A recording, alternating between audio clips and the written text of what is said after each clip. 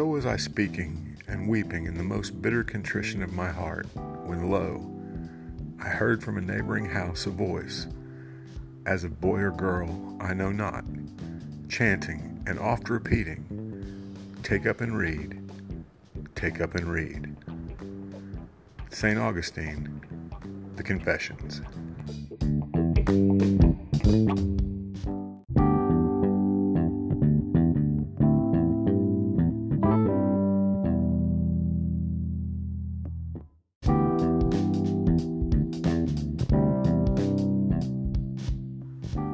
Welcome to Bookish, a literary podcast. I'm Paul, and since today is Ash Wednesday, it's a good time for some book recommendations in keeping with the season. All of these are great reads, and all can be enjoyed regardless of your religious beliefs, or lack thereof. So let's get bookish. Lent, of course, is the period of penance and preparation that runs from Ash Wednesday until Holy Thursday, the commemoration of the Last Supper. It is meant as a preparation for the great feast of Easter. The three pillars of Lent are prayer, fasting, and almsgiving, but spiritual reading is also a common practice. My recommendations are personal favorites, and I'm sure you'll find one or two that speak to you. Recommendation number 1, the Bible. You seriously didn't think I would put something other than the Bible in the first spot of a reading list for Lent, did you? Obviously, you're not going to read the entire thing in the 40 days of Lent, and you shouldn't even try. I advise, first of all, reading the Gospels, especially the accounts of Jesus' death and resurrection, which are the most appropriate to the season. The Old Testament book of Isaiah is another good one for Lent, as are the Psalms. Number 2, Life of Christ by Fulton J. Sheen. There's not much to say about this one that hasn't been said better by many other reviewers. It's quite possibly the best one-volume treatment on the life of Jesus ever written. It's not short, 658 pages in paperback, but it's worth your time. Catholicism, A Journey to the Heart of Faith by Bishop Robert Barron. The companion volume to the hugely successful Catholicism DVD series, this book is easily as good as the DVD series, though you should watch it if you haven't. It's visually stunning. Bishop Barron has an engaging writing style and manages to be scholarly and understandable at the same time, which is no simple feat. You should also check him out on YouTube. He's got a lot of videos and he's just super interesting.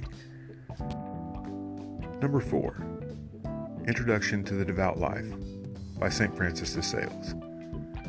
This classic is as relevant today as it was when it was written 500 years ago. It consists of advice, in a series of letters, on how to live a devout life in the midst of our everyday activities.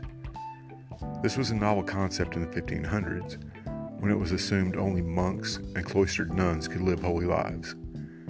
St. Francis puts that myth to rest with this book.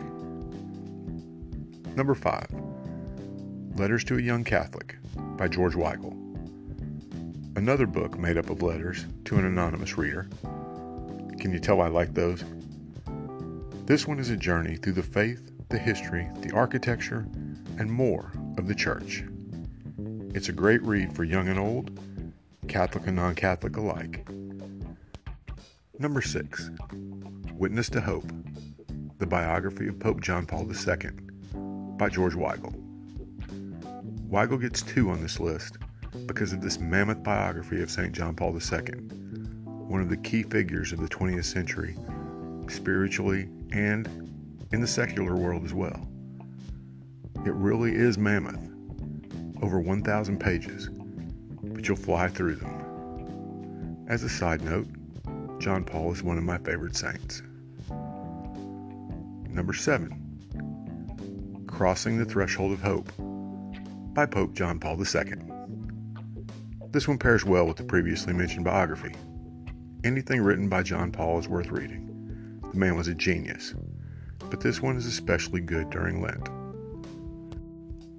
My Sisters the Saints by Colleen Carroll Campbell, a spiritual memoir of a contemporary woman who drew inspiration from several female saints, her spiritual sisters, as she moved through life, dealing with illness, love, infertility, parenthood, and death.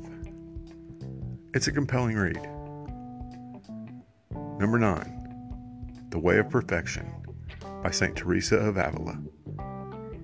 Another classic from the 1500s, a good century for such books apparently. This is a fine guidebook on prayer and the Christian life for Lent.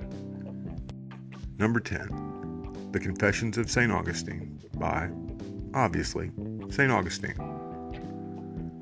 This classic is the one I took the epigraph from, and it's influenced Christian thought for 1700 years, inspiring everyone from Aquinas to Luther. I have to admit, this one is the toughest of the lot, and I'm still working my way through it myself.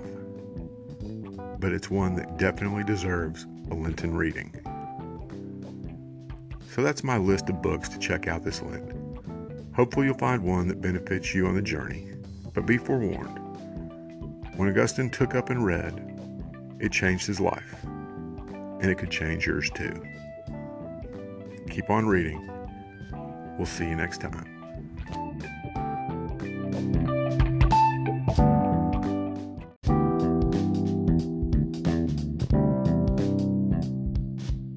Thanks for listening to today's episode of Bookish. I hope you found it both informative and entertaining. If you'd like to keep episodes like this coming, I'd also like you to consider supporting us by clicking the Support This Podcast link on the Anchor site. For as little as 99 cents a month, you can keep episodes like this coming and also help us get to the point where we're completely ad-free. Thanks again.